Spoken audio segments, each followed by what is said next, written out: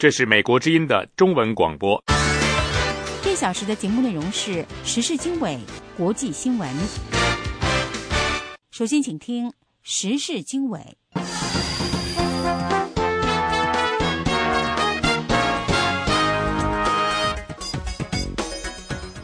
各位好，欢迎继续锁定收听美国之音的时事经纬，这里是美国首都华盛顿，我是这次节目的主持人安华。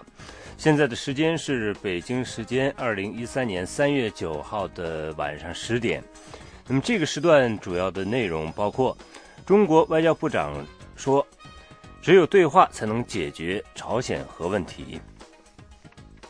同时呢，韩国对平壤继续发表好战言论表示关切，因为这些言论呢，包括要发动所谓先发制人的核打击。香港有多个泛民主派政党和团体3月9号前往中央政府驻香港联络办事处抗议香港记者两会期间在北京采访的时候呢，遭到野蛮殴打的事件。那么另外我们还看到呢，有100多名藏人以自焚来抗议中国政府的政策，其中很多呢，这个自焚事件是发生在去年的。所以说在目前正在召开的中国的这个人大会议期间，来自西藏自治区的官员不断接到记者有关这个西藏稳定问题的提问。以上内容欢迎收听。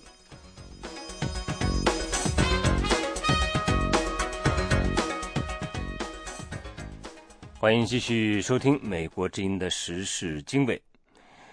那么中国外交部长杨洁篪在人大会议的这个记者会上呢，刚刚发表了讲话。那么他说，制裁并非处理朝核问题以及确保朝鲜半岛和平的恰当方式。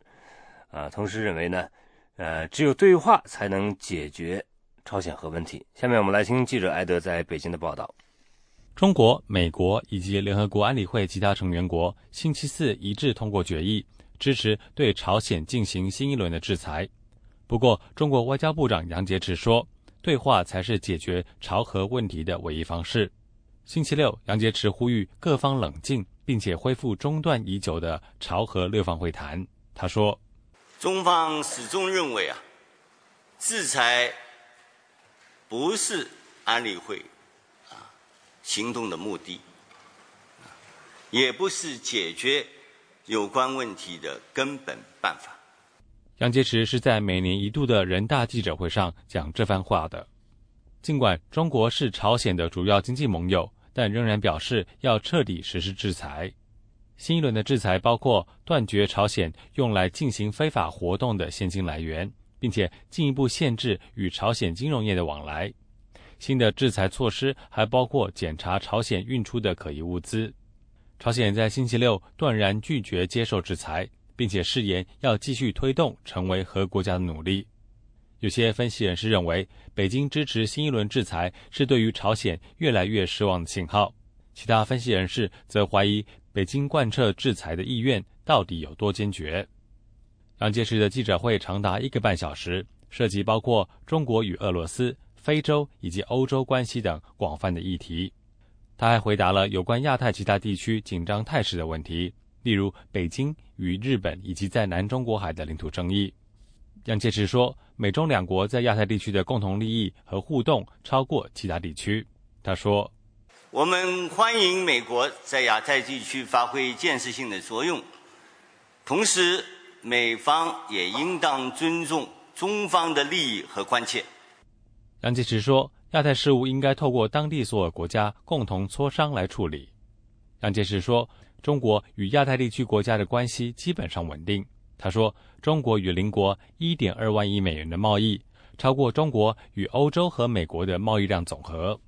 他还驳斥了所谓中国解放军黑客长期以来攻击美国和其他外国目标的说法。杨洁篪说，最近有关黑客攻击的报道很多，不少拿中国说事，看起来挺抓眼球，实际上经不起推敲。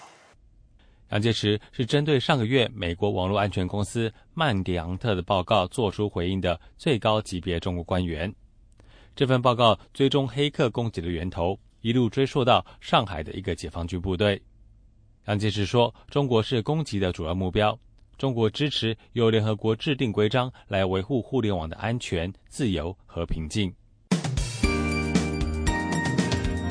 这里是美国之音的中文节目。美国之音时事经纬，我们接下来关注的是韩国方面对平壤这个好战言论的反应。可以说，韩国对平壤继续发表这种好战言论呢，表达了关切，因为呢，这些言论当中就包括要发动所谓这个先发制人的核打击。下面是记者赫尔曼在首尔的报道。韩国总统朴槿惠星期五向一批军校毕业生讲话的时候说，他对平壤的挑衅将做出坚决的回应。우리의 안보 상황은 매우 위중합니다. 북한은 핵실험과 장거리 미사일 개발을 강행하고 朴槿惠说，由于平壤继续发展核武器和导弹，并且声称要废除1953年签订的停战协定，目前的安全局势非常严峻。朝鲜最近还警告说，他将对敌人的总部发动核打击。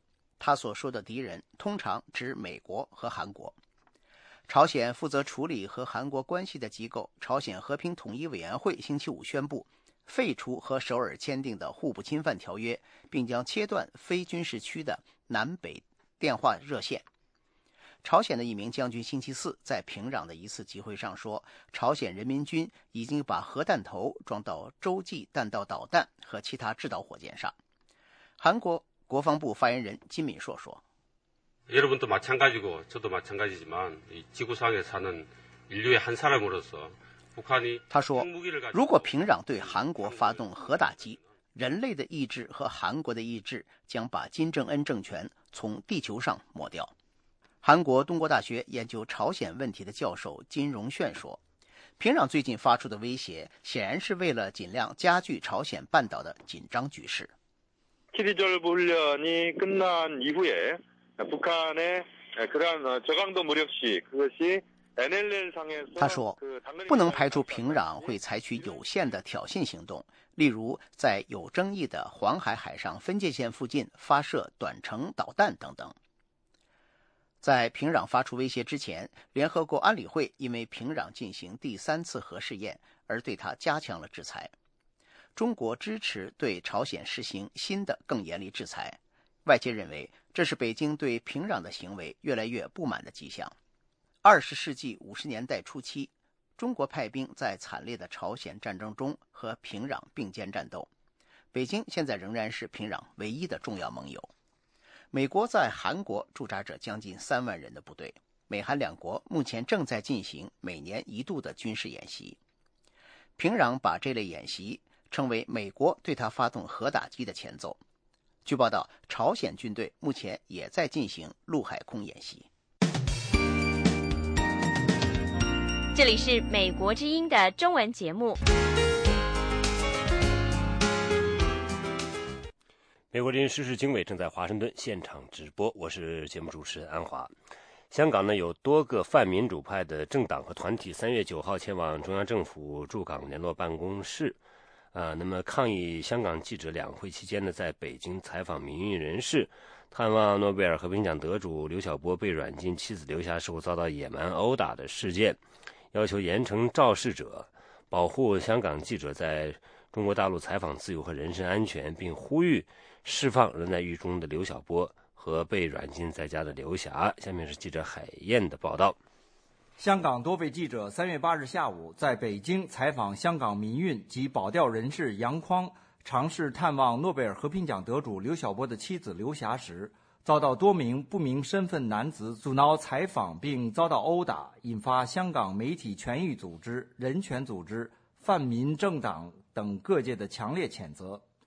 香港特区政府也发表声明，对事件表示严重关注，而一些亲北京的建制派人士和港区人大代表也出面表态，要求有关部门跟进调查事件。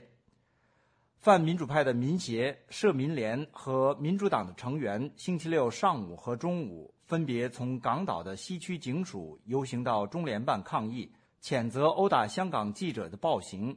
要求中国有关部门彻查事件，保证香港媒体在中国大陆采访的自由和人身安全。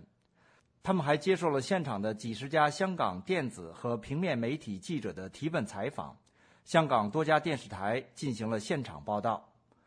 率领20多位社民连成员抗议的香港立法会议员梁国雄在抗议现场对美国之音表示，殴打香港记者的情况绝对不能令人接受，他们强烈要求中国政府保障媒体的自由采访，并保证记者的人身安全。梁国雄说，光天化日底下记者给打了，去看刘霞的人给再打一次，那还有公平吗？和天理吗？另外，香港民主党的近10位成员在副主席蔡耀昌和民主党立法会议员胡志伟带领下，也前往中联办抗议。他们将抗议书张贴在中联办大门的墙上。民主党副主席蔡耀昌在抗议现场对美国之音表示，民主党强烈谴责殴打香港记者的行径，要求中国政府严肃调查事件，并予以公开说明。蔡耀昌说，可以看到内地政府对采访言论自由的保障严重不足，所以民主党强烈谴责。我们还要求中国内地的政府严肃地调查，并且要保障未来包括香港记者在内的采访自由以及人身安全。由于中联办方面像往常一样没有人出面接收泛民政党和团体的抗议书，抗议人士将一些抗议标语扔进中联办的院内。香港警方出动相当的警力在现场维持秩序，整个抗议活动比较平和。另外，据最新消息，香港保钓船长杨匡星期五晚10点多在北京丰台区正常庄西府怡园小区看望北京维权人士葛之慧后被警车带走，到目前仍没有任何消息，引发外界关注。香港民运及保钓人士杨匡星期四傍晚曾和维权人士刘莎莎等4人到刘霞住楼下打开写有刘霞大家支持你的横幅，但很快就遭人阻止。杨匡等人一度被警方带去派出所，直至凌晨3时才获释。杨匡表示，他这次行动是要唤起社会关注中国大陆意见人士的状况。美国之音记者海燕香港报道。这是美国之音的时事经纬节目。美国之音的时事经纬正在从华盛顿现场直播，我是安华。那么在台湾方面的消息呢，台湾星期六举行了反核大游行，民众表达停止和废除核电厂建设的诉求。马英九政府承诺保障民众集会游行权利，倾听民间反核诉求。评论人士说，台湾的核能议题远远超出了生态环保的范畴。下面是记者申华的报道。日本311福岛核电站事故2周年前夕，上百个台湾民间社团发起的全台废核大游行，星期六分别在台北、台中、台南、高雄以及台东等地举行。组织者预计将有10万民众上街。台北主会场位于总统府前凯达格兰大道。文艺工作者表演核灾发生时灾民痛苦万状的火爆剧，用以表达反核废核的决心。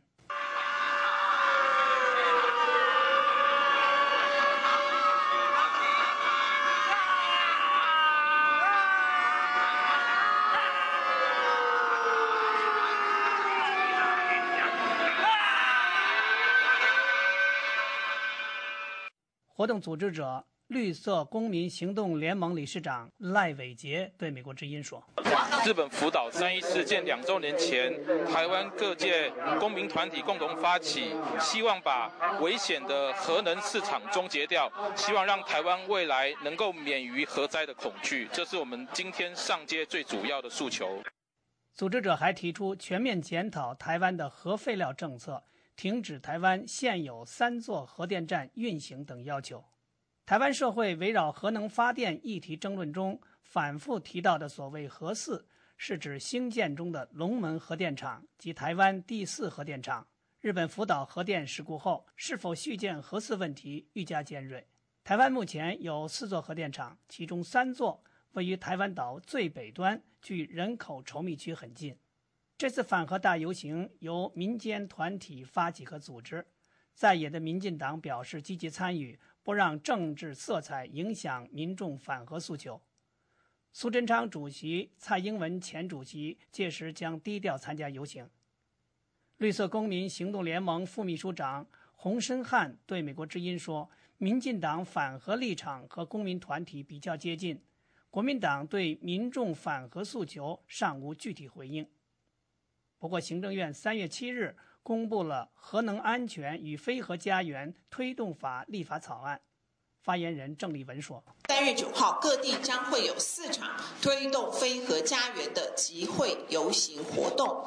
集会游行是宪法赋予人民的基本权利。针对非核家园他们所做的诉求，院长也提示，核能政策是整体能源政策的一环，是政府过去为了推动能源多元化，确保整体电力供应稳定性而采取的因应做法之一。民众围绕核4上街游行，记者最近走访了距台北直线距离只有55公里的核4厂所在地贡寮。邱垂义是新北市中和区的区长，他对美国之音说，最主要核能发电我们是赞同但是一定要在安全的情况之下，这现在是比较环保的一种那个能源。那大家也都知道，现在目前地球它现在就一种软化，所以说假使说用火力什么这些发电来讲，成本都高，对社会成本、环境卫生都受影响比较大。祖辈居住贡寮100多年的吴姓妇女对美国之音说，她反对核电厂建在离家门只有几公里的地方。不喜欢了，不喜欢是吧？对了，为什么不喜欢？在这边我们都没有鱼打没有鱼吃来，肚子都饿啊。这边的人都死掉了，那边怎么样的时候放上来，这边我们就跑哪里去啊？跑不动啊，跑。对啊，风就来了，我们跑得到吗？这边就死了，还要跑到哪里去了？不要做比较好啦，尽量不要做啦，我们都住在这边啦。记者在贡寮结识了台湾青年洪民阳，他在给记者的电邮中说，如果没有路上遇到，可能还活在自己的猜测中。只可惜我唯一能做的就是陈述事实。至于反核的主张，我只能在核4公投时提出。不过我会尽最大力量说服家人脱离蓝绿观念，以中立的角度思考。马英九政府已经提出将核4问题诉诸全民公投，不过在公投议题设计、公投法规等核心细节上，朝野陷入纷争。台湾核能问题公投何时进行、如何进行，以及最终公投结果等，似乎都存在很大变数。美国之音记者申华台北报道。欢迎继续收听美国之音的中文广播。美国之音时事经纬，接下来我们来关注的是有关西藏方面的消息。有100多名藏人呢，现在是用自焚来抗议中国政府的政策。那么其中很多自焚事件发生在去年。那么在目前北京举行的人大会议期间呢，来自西藏自治区的官员不断得到记者有关于这个西藏不稳定问题的相关提问。下面是记者桑特的报道。数月以来，中国的西藏高原各地不断发生学生、农民、出租车司机和僧侣举行示威和自焚的事件。西藏自治区的高级官员重复以前的说法，声称加强经济发展会使这种局面有所改善。西藏自治区人大主任白马赤林说，我们西藏人也要在观念的更新上要跟东南沿海的同志学习，让到西藏来能够发财，我们西藏人呢，你发财我发展，你发大财，我们在西藏呢能够带动大发展。中国多年来不断改善西藏的基础设施，建筑高速公路和其他道路，以改善边远地区的交通，并且改善僧侣的居住条件。不过，批评人士说，这些投资并没有平息一些藏区的抗议活动。维瑟是著名的西藏活动人士和博客作家，他记录了西藏的抗议活动。表面上有吃的有穿的，或者是怎么样，好像是生活上好像不错，但是精神上是很屈辱的一个过程。所以在这样的一个过程当中，这种不平衡的状态越来越大之后，慢慢的话就会有反抗呀等等，有抗议啊这样的就会发生。其实这种也是这些年间都这么在有发生的。中国动用警力严厉镇压这些抗议，加强对寺庙的监控，并且逮捕了数以百计的异议人士。当局宣布，任何煽动自焚的人都将被控谋杀，并且说西藏的抗议活动是流亡印度的达赖喇嘛的追随者策划的。人大代表白马赤林星期五说，已经掌握有关证据。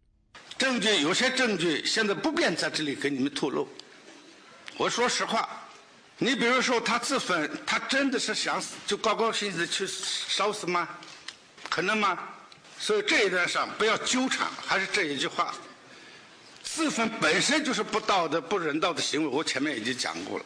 人们普遍认为，中国新的领导层不会改变对西藏抗议活动的政策，也不会和达赖喇嘛的代表举行谈判。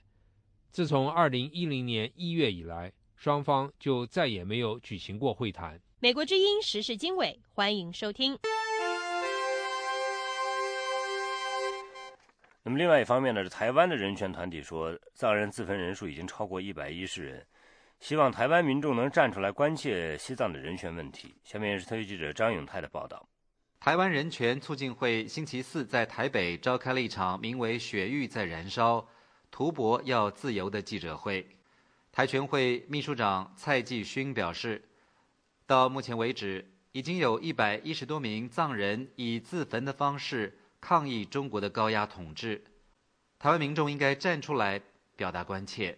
这真的是一个根本的一个人权的问题。你想象一个人，他没有任何的武器，他只有用生命来去诉说他的痛苦，这是一个什么样一个产业的一个状况？那我们希望其实有更多台湾的公民一起来关心这样子的议题。蔡继勋秘书长还说，面对中国的威胁，可能让许多台湾人晋升、自我审查。可是他呼吁，享有自由民主的台湾人应该去帮助无法享有这些权利的人。与会的前行政院副院长叶菊兰表示，对于西藏自焚者非常的不舍，也对台湾人面对西藏问题的集体冷漠感到忧心。我们还是希望说，图博的朋友们还是能够珍惜生命。但我期待的是，有更多的世间还是有理想的朋友们，大家来关心起我们图博朋友们的遭遇，因为那些遭遇不知道什么时候会发生在我们台湾。叶菊兰的丈夫郑南荣在台湾戒严时期不满政府压制言论自由以及台独诉求，以自焚的方式表达抗议。在台藏人福利协会顾问扎西慈仁表示，自焚藏人主要是抗议中国政府对于西藏宗教、文化和生活方式的压制。他说，有报道指称，自焚藏人是受到达赖喇嘛的唆使，这绝对不是事实。西藏青年会台湾分会会长但金表示，反对中国侵略殖民西藏，在宗教上支持达赖喇嘛，在政治上支持藏人行政中央。他说，唯有西藏复国成为独立国家之后，才能获得真正的自由。中国政府一再指称境外势力煽动和策划中国藏区内的藏人自焚，并指称达赖喇嘛追求西藏独立。达赖喇嘛多次表示，他追求是在西藏实现真正的自治，而不是独立。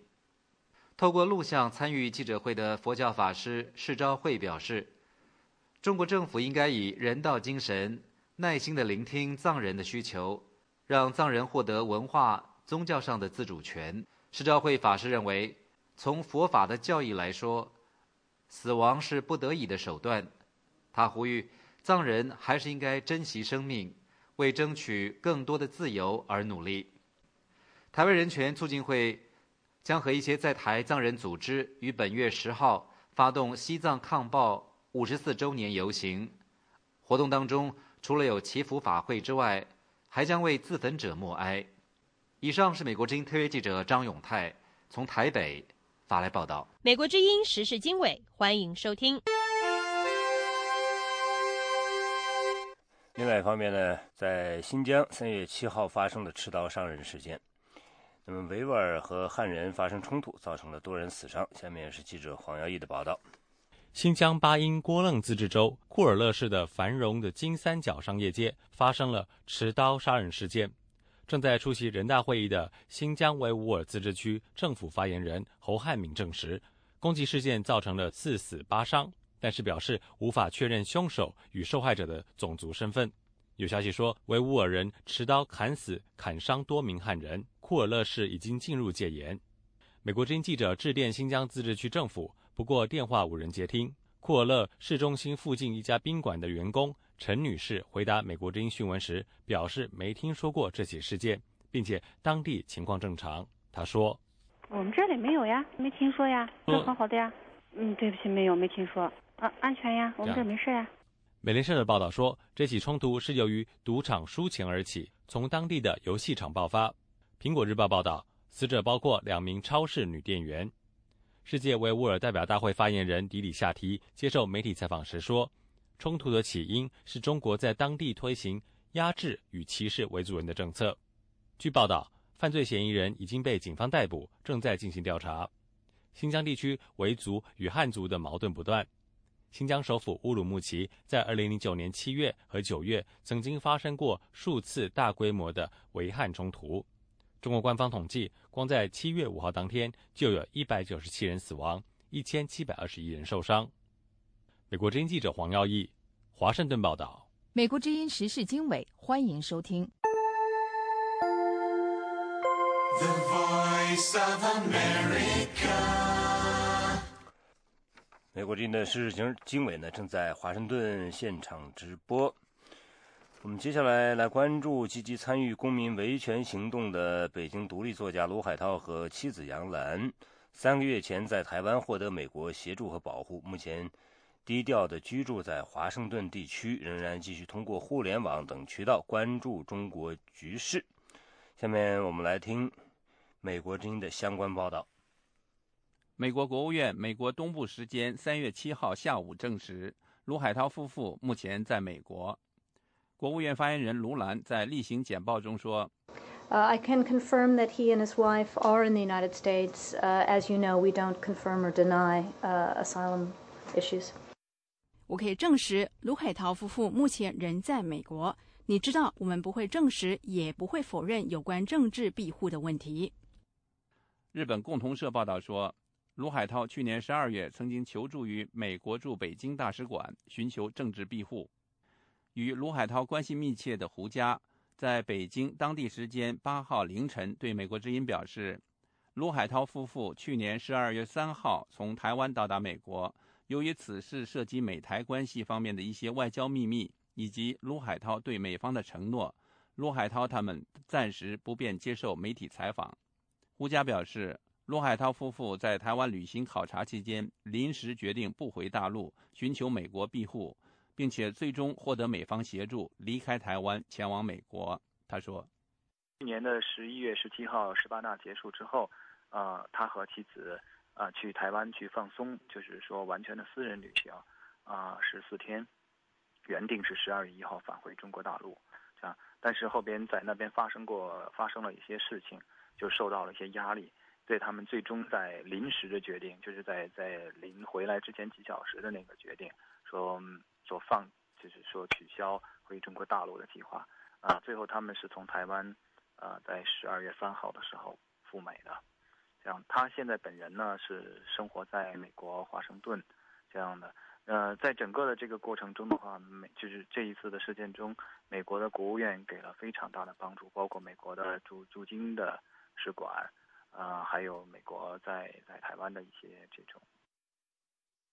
胡佳介绍说，3月8号刚好是卢海涛38岁生日，已经发表出版了几部长短篇小说的卢海涛在2011年中国发生动车重大翻车事故后，开始积极关注社会热点问题和人权事务，成为一名活跃的行动者，并且在各地公民冒险探望陈光诚的声援活动中付出了很大代价。他说，他曾经去过东石谷多次，而且呢，他是唯一的，就是4个在临沂曾经被拘留过的中国公民。这样的，就是当局最后就是吓不倒他们的话，就用这种手段企图吓阻他们。他们4个人有的8天，有的10天被拘留。而且还有一点的话，就是卢海涛因为这个声援陈光诚从那个美国大使馆出来进入长安医院的时候，卢海涛他们曾经去看望过这个光诚，当然是受阻了。这样，因为比较活跃，比较执着。所以在2012年，就去年的5月12号，那个也是汶川地震的那个纪念日吧，国保当局传唤他和他的夫人，他的夫人完全与此没有什么关系的，他夫人正在怀孕，结果经过5个小时后半夜的传唤，他夫人流产了，一个几个月大的婴儿就这么夭折了。这样，他是声援光诚的所有人中付出代价最高昂的，这样的就他和他的家庭啊。这样，胡佳披露，他了解卢海涛从台湾前往美国避难全部过程的重要细节，但是由于已有约定，能透露的只能点到为止。他表示，卢海涛夫妇在台湾期间曾拜访过施明德等知名社会活动家，之后由于受到他不肯说明的压力，才临时决定寻求美国保护。在被问到台湾当局是不是没有予以帮助时，胡佳不肯直接回答，仅表示岂止是没有帮助。不过胡佳指出，卢海涛感谢美国方面的协助。他说，我只能说在这整个过程中，卢海涛非常的感激美国国务院对于一个中国公民在处于一种困境的中国公民，也就是展开了效率非常高的这个运作，最后能够得以他们前往一个自由之邦避难。胡佳目前在北京举行2会的敏感期，被软禁在家。他3月7号至8号清晨一直在关注因探望刘霞而被警方扣押的刘莎莎等3名中国公民和香港籍人士杨矿。在美国的卢海涛也在其推特上发出推文，对此事予以关注。美国之音叶冰，华盛顿报道。美国之音时事经纬，欢迎收听。美国之音的时事经纬正在华盛顿现场直播，我是安华。那么现在我们关注一则报道呢，就说中国的访民首次成功进入了中国人大代表的这个议事厅，当面向代表们陈述冤情。有观察人士指出，这是中国访民历史上第一次进入代表团所在地，向人大代表当面陈情。他希望将来能有更多的访民进入人民的殿堂。详情是记者杨明的报道。据64天网的消息，天津维权人士刘勇和郑玉明3月7号下午肩负着中国访民的重托，成功地进入了北京复兴门工会大楼山东代表团议事厅，零距离观摩了代表们的活动，并向代表反映天津的腐败导致刘勇的女儿无法上大学的冤情。2会期间，北京高度安全戒备，任何被当局视为访民的社会闲杂人员都很难接近人民代表，进入代表团所在地更是难上加难。尽管如此，一个偶然的机会让刘勇成为第一个进入代表团所在地的中国访民。天津访民刘勇说，这是那么一个很好的机遇让我给赶上，也算我幸运吧。应该是安保特别的严，包括里面也有便衣也很多，他们可能看我不像上访的，他们就没这么上前去阻止我。因为有的代表他也不是说完全在里面都带着代表证。刘勇向一位山东人大代表陈述了过去10年的上访历程。他说，我请求您给我帮个忙好不好？我说我有问题需要反映，我就把那个情况都跟他说，我是孩子上大学的问题，已经10个年头了，没有人管我，没有人帮我解决。我说请求您帮我把我这个问题向高层帮我反映。他说的好，有机会我一定帮你解决。刘勇说，虽然这位代表没有收下他诉说冤情的上访材料，但作为一位访民能有机会当面向代表诉冤，很值得庆幸。他说，在中国目前的制度下，人民代表不是人民选举的，但尽管如此，他仍然希望这些代表能代表人民说话。我去的目的也是希望他能够代表不光是访民，代表广大的人民群众，把当前社会的这些个弊病都反映给高层，让高层制定出更好的措施，体现民生，使这些个千百万的访民的问题得到解决，使他们能够过上平静的生活，这是我的心愿，我的想法。刘勇原是天津某中专的教务人员。2004年，他女儿高考时考了517分，远高于录取控制线472分。刘勇的女儿分数线虽然不及第一志愿的录取分数，但却超过第二志愿的分数线。但是他说，由于当时天津教育界的腐败，有关人员根本没有给他女儿投档，致使他女儿以高分数落榜。刘勇说，2004年天津街头流传着高考第一志愿没有录取的，只要花钱买名额，不够分数线也能上大学。作为单亲母亲，女儿的教育是刘勇的头等大事。女儿考了高分却上不了大学，这个事实让刘勇无法接受。为了还女儿一个应得到的权利，刘勇从此走上了上访之路。刘勇说，当时的天津市委副书记邢元敏2007年曾专门为此做过批示，甚至都安排好刘勇女儿上的学校和学习的专业，但到下面具体执行时，承诺变成了一张空头支票。他说，更有甚者，2007年他到北京上访被接回天津后，当地派出所10多名警察殴打他，并对他处以10天行政拘留。在此期间，警察还把他女儿关押在成林庄的某宾馆的黑监狱。刘勇希望天津市政府能够尽快解决他女儿上大学的问题，不要耽误和剥夺一个年轻人受教育、追求美好前途的权利。64天网创始人黄琦说，刘勇和郑玉明开创了访民直接找人大代表反映他们冤情的先例。他希望更多的访民也要去向人大代表表达他们的诉求。我想随着刘勇他们开了这个先例之后，以后会有更多的民众前往两会去找这个人大代表反映自己的问题。据64天网说，日前上海18名访民前往人民大会堂上访，目前已经全部被解押回上海。当地有关部门可能要对他们在两会期间到人民大会堂上访做出相应的刑事处罚。美国之音杨明香港报道。这是美国之音的中文广播。美国之音时事经纬正在华盛顿现场直播。那么在北京参加两会的重庆市委书记孙政才日前对媒体表示，薄熙来案的侦查正在依法进行当中。那么这也是他出任重庆市委书记3个多月以来首次回应媒体有关薄熙来一案调查进展的提问。那么尽管有网友表示不满意这位官员的上述回答，要求当局公开、公正、公平地处理薄熙来事件，但是评论人士指出，中国没有独立司法，所以对薄案的处理需要高层共识和政治考虑。那么孙政才面对媒体做出这样谨慎含糊的回应，是自有他的道理。那么下面是记者叶冰的报道。据多家媒体报道，参加两会的重庆代表团星期三对中外媒体开放期间，路透社记者在现场对重庆市领导人提问说，长期以来政府没有任何的消息有关薄熙来案及政府对薄熙来的调查，现在薄熙来案和调查现在是怎么样的情况？听说薄熙来拒绝配合，你有什么评价？孙政才说，薄熙来案件已移送司法机关，目前案件的侦查情况正在依法进行当中。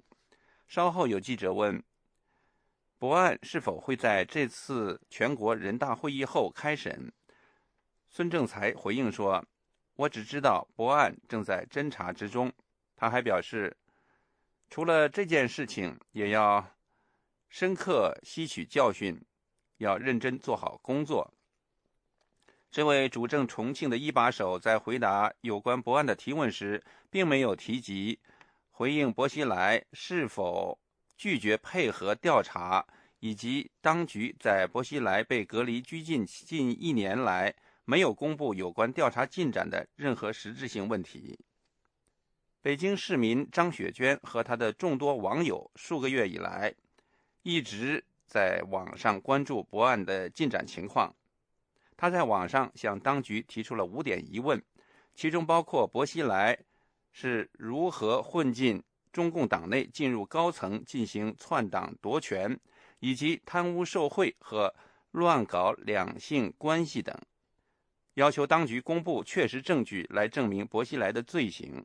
他对美国之音表示，孙政才对媒体的回答和有关当局对薄熙来案的处理方式不足以满足公众的知情权。他说，我不满意，他们愿意怎么调查是他们的事情，可是他为什么不公开这些信息呀？他需要把他调查的这些事实和证据每天的进展公开出来。你公开出来，我就不会提出质疑，我也不会说是觉得你在藏着掖着去做调查。你是在做调查还是在做伪造的证据？这个我也是比较怀疑的。为什么要藏着掖着？真正要调查的话，光明正大的，然后把结果告诉大家就可以了吗？为什么我们到现在什么都不知道，天天在猜测？旅居加拿大的前香港文汇报驻大连记者姜维平长久以来密切关注错综复杂的薄熙来案。他对美国之音表示，他认为孙政才以谨慎含糊的措辞来回答媒体的有关提问是可以理解的。他说，中国没有独立的司法系统，在处理薄熙来这个问题上需要2个因素，一个是证据，另一个是共识。这个共识不是我们老百姓的共识是什么呢？中南海最高领导层的共识。这个共识目前还没有完全的达到一致，就是说哪些事实可以公布，哪些不公布，他要考虑到什么呢？执政党的利益，他要考虑他们的权利怎么能够维护所以呢，他肯定要有一些剪裁，要有一些取舍要有一些抉择。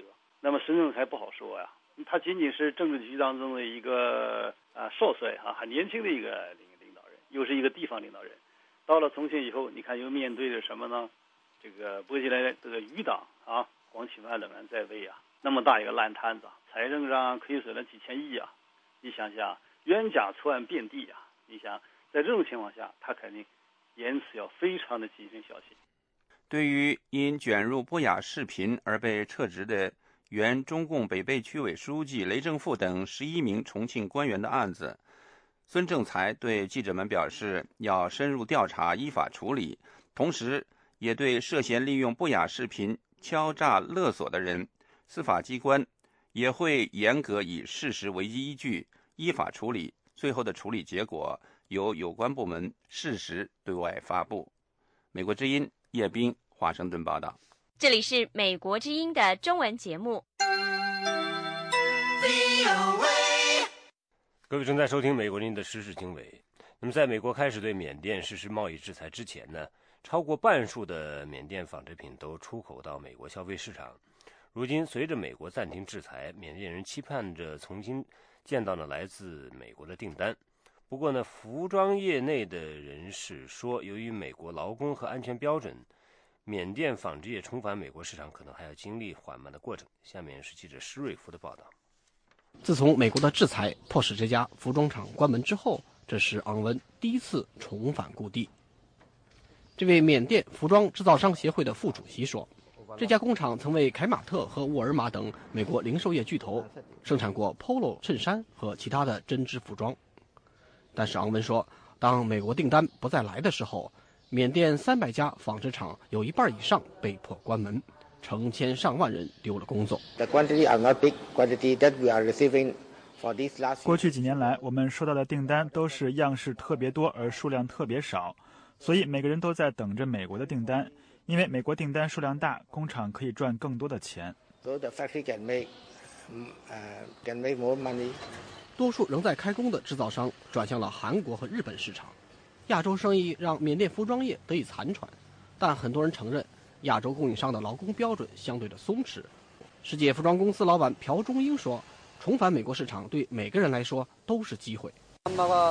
如果美国取消对缅甸的制裁，服装业就会升级。希望美国尽快取消制裁，这样就可以开始从美国拿订单了。服装协会的昂温说，可能最多要用1年的时间才能达到美国标准，而且成本不低。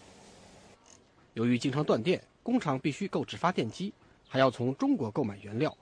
这些原因让大力公主制造商等小小的公司不堪重负。公司主管吞吞说，他们希望引进美国的投资、管理和技术，时他们必须首先要满足环保、福利和劳工标准。If we can meet those criteria, they will place order. 如果我们能满足这些标准，他们就会订货。 On the beginning of the changes, 可我们现在刚刚开始改，也许我们有些工厂已经建立了美国投资者定的标准，也许有些还没有准备好。 US investors, 不管怎么说，我们必须要改。 but we have to make changes. 美国驻仰光大使馆经济官马楚特·史沙克说，他认为美国公司能够在缅甸收复失地。 I think part of that is a desire to diversify their sources of production. 我认为部分原因是他们希望把生产来源多元化，离开中国，离开柬埔寨，也许减少对某个国家单一性的依赖，实现多元化。另外，除了有挑战，这里还有一些优势。缅甸的服装制造商说，一旦美国投资入境，他们的主要担心将是工资成本上升，以及各公司争抢员工。美国之音时事经纬，欢迎收听。The Voice of America. 各位正在收听时事经纬。那么，前苏联领导人戈尔巴乔夫呼吁俄罗斯的民主进程不应该停息。下面我们来听特约记者白桦从莫斯科发来的报道。前苏联领导人戈尔巴乔夫再次批评俄罗斯总统普京，说俄罗斯这个国家目前在空转，他希望加速俄罗斯的民主进程，让民主更多地波及俄罗斯社会的各个层面和政治力量。在接受英国广播公司的采访时，这位82岁的诺贝尔和平奖得主表示，普京面临的最大的威胁就是他没有做他应该做的事，那就是使俄罗斯的民主体制运转工作，使俄罗斯的社会和政治生活正常化。戈尔巴乔夫还说，在普京的亲信中有太多的人腐败，使俄罗斯目前的现状就如同一个在冰海中漂浮的冰块。戈尔巴乔夫不满意普京重返克里姆林宫之后打压反对派。他说，最近通过的一系列法律是在攻击公民权利。他呼吁普京不应该害怕自己的人民，而应该同那些不满的民众直接对话。不过他承认，俄罗斯仍然有许多报纸在出版，不少报纸还可以公开批评政府和普京本人。戈尔巴乔夫说，他多次批评普京，惹恼了普京。他透露，在普京担任总统的第一任期时，他曾积极支持过普京，同普京已经有1年多没有见面，也未通过电话。戈尔巴乔夫在国际上，特别在西方社会受到尊重，但是在国内的支持率一直很低。许多俄罗斯人指责戈尔巴乔夫应该为苏联解体负责，但戈尔巴乔夫认为，曾经被苏联控制过的东欧和中欧各国本应属于这些国家的人民，一个负责的政权应该为本国人民和邻国人民的利益着想，他不说谎，而是凭良心和道德办事。俄罗斯反对派人士多布洛霍托夫说，他同意戈尔巴乔夫的话，因为反对派感受到当局的巨大压力。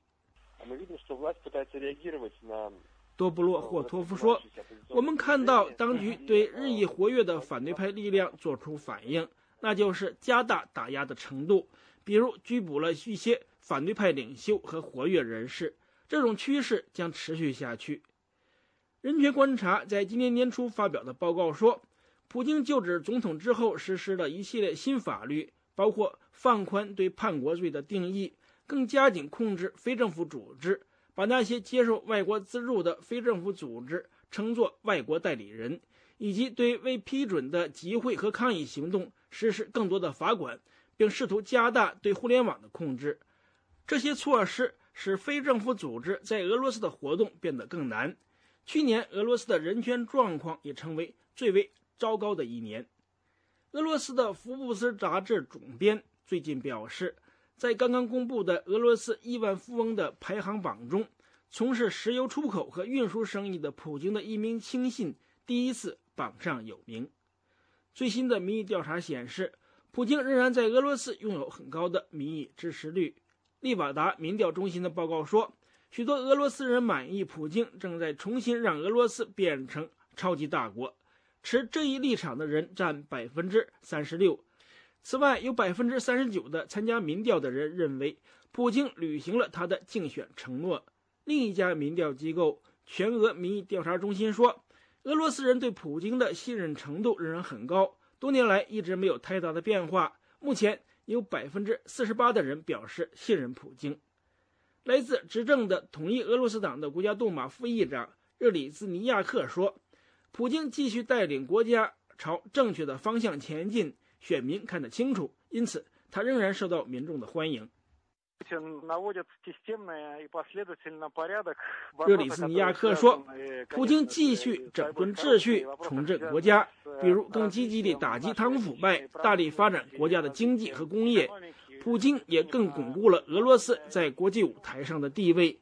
在人事任命方面，普京更加严格，对那些有污点的官员的惩处不手软，不让民众失望。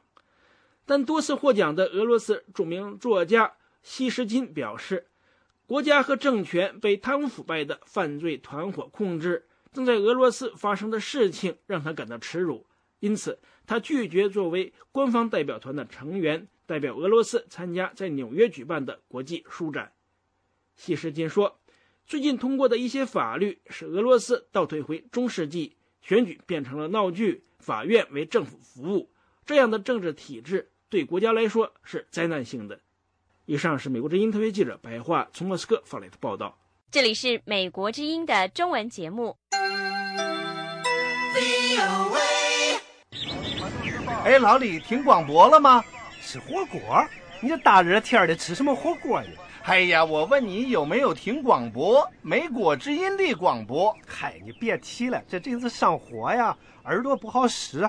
美国之音干扰太大，听不清楚，我这正郁闷着呢。哎呀，你真是落伍了，老李呀，还郁闷呢。现在美国之音中文广播可以通过卫星电视接收器收听了。你说么？在电视上听美国之音，而且是7天24小时，随时都可以收听，没有干扰，声音倍儿清楚。这太神了，怎么才能收得到啊？通过亚洲3号卫星虚拟频道390 ELER， 1是123的1， L 和 R 都是英文字母。哦，亚洲3号卫星虚拟频道390 EL12，这不跟我那看电视那数据一样吗？没错，不过呀，那个念 L 不是 L，L 就是左的意思，R 是右的意思。L 还 L 呢 ？L 就 L 吧。咱们现在呀，去你家试一试。欢迎收听美国之音的中文广播。哎，你别说，这比这短波收音机可是清楚多了哈。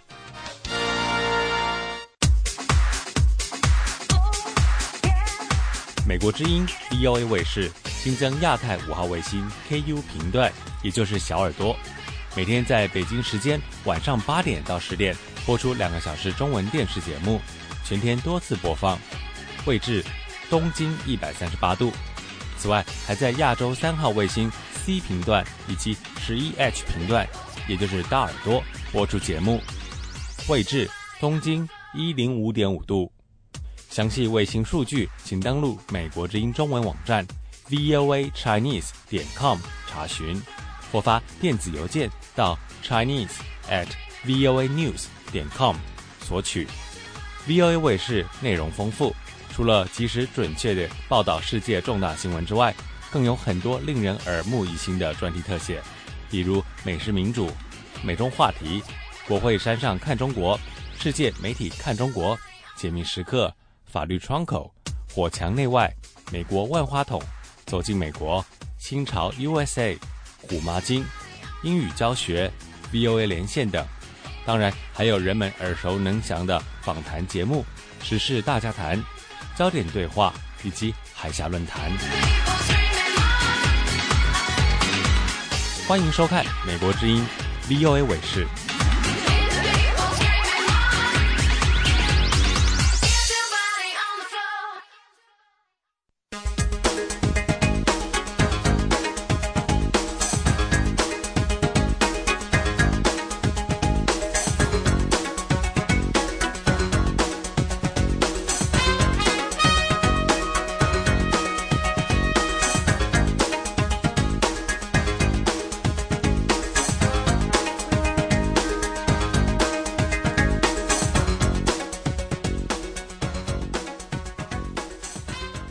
各位听众，接下来播报一组国际新闻。朝鲜正式拒绝联合国安理会的决议案，这项决议要求朝鲜结束其核武项目，中国呼吁保持冷静。朝鲜外交部星期六发表声明说，这些制裁不仅不会削弱其核项目，反而会增加其能力的1000倍。联合国安理会本星期对朝鲜的制裁是2006年以来的第5次，这次制裁的目的是收紧对朝鲜的金融限制，打击朝鲜运输违禁货物的企图。中国外长杨洁篪呼吁所有各方保持冷静克制，不要使局势更加恶化。香港多个泛民主派政党和团体3月9号前往中央政府驻香港联络办事处抗议香港记者两会期间在北京采访民运人士，探望诺贝尔和平奖得主刘晓波被软禁的妻子刘霞时遭到野蛮殴打的事件，要求严惩肇事者，保护香港的记者在中国大陆采访自由和人身的安全，并呼吁释放仍在监狱中的刘晓波和软禁在家的刘霞。反民主派的民协、社民联和民主党的成员星期六上午和中午分别从港岛的西区警署游行到中联办抗议，谴责殴打香港记者的暴行，要求中国有关部门彻查事件，保证香港媒体在中国大陆采访的自由和人身安全。阿富汗官员说，星期六美国国防部长哈格尔访问喀布尔时，阿富汗发生2起自杀炸弹袭击，炸死至少8人。当局说，至少9人是在国防部大楼外面的爆炸中死亡的。在一个骑自行车的杀手发动的这次袭击中，至少有13人受伤。有关官员说，哈格尔被转移到一个安全的地方，他没有在攻击中受到伤害。哈格尔星期五抵达阿富汗，这是他上个星期获得参议院批准的担任国防部长以来的第1次海外之行。肯尼亚选举委员会正式宣布，乌胡鲁·肯亚塔获得2007年以来的第1次总统选举。选举委员会主席哈桑星期六说，肯塔卡赢得 50.07% 的选票，刚好可以避免决选。星期四，奥廷加总理的竞选搭档穆希约尔表示，一些选举结果已经被篡改。肯尼亚选举委员会主席哈桑否认这个说法。美国总统奥巴马在美洲例行的星期六讲话中说，美国企业连续3年来每个月都创造就业机会，总共创造了将近640万个工作。奥巴马说 7.7% 的失业率仍然太高。奥巴马说，他主动接触共和党人和民主党人，探索发展经济并削减赤字的巧妙途径，以取代最近生效的自动削减开支。以上是一组国际新闻。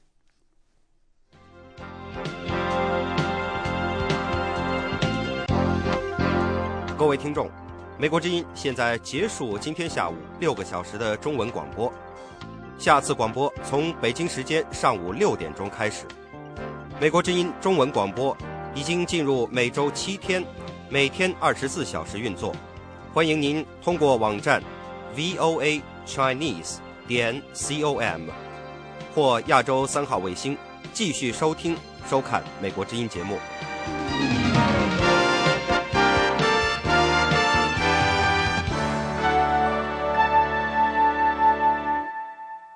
This program has come to you from the Voice of America, Washington.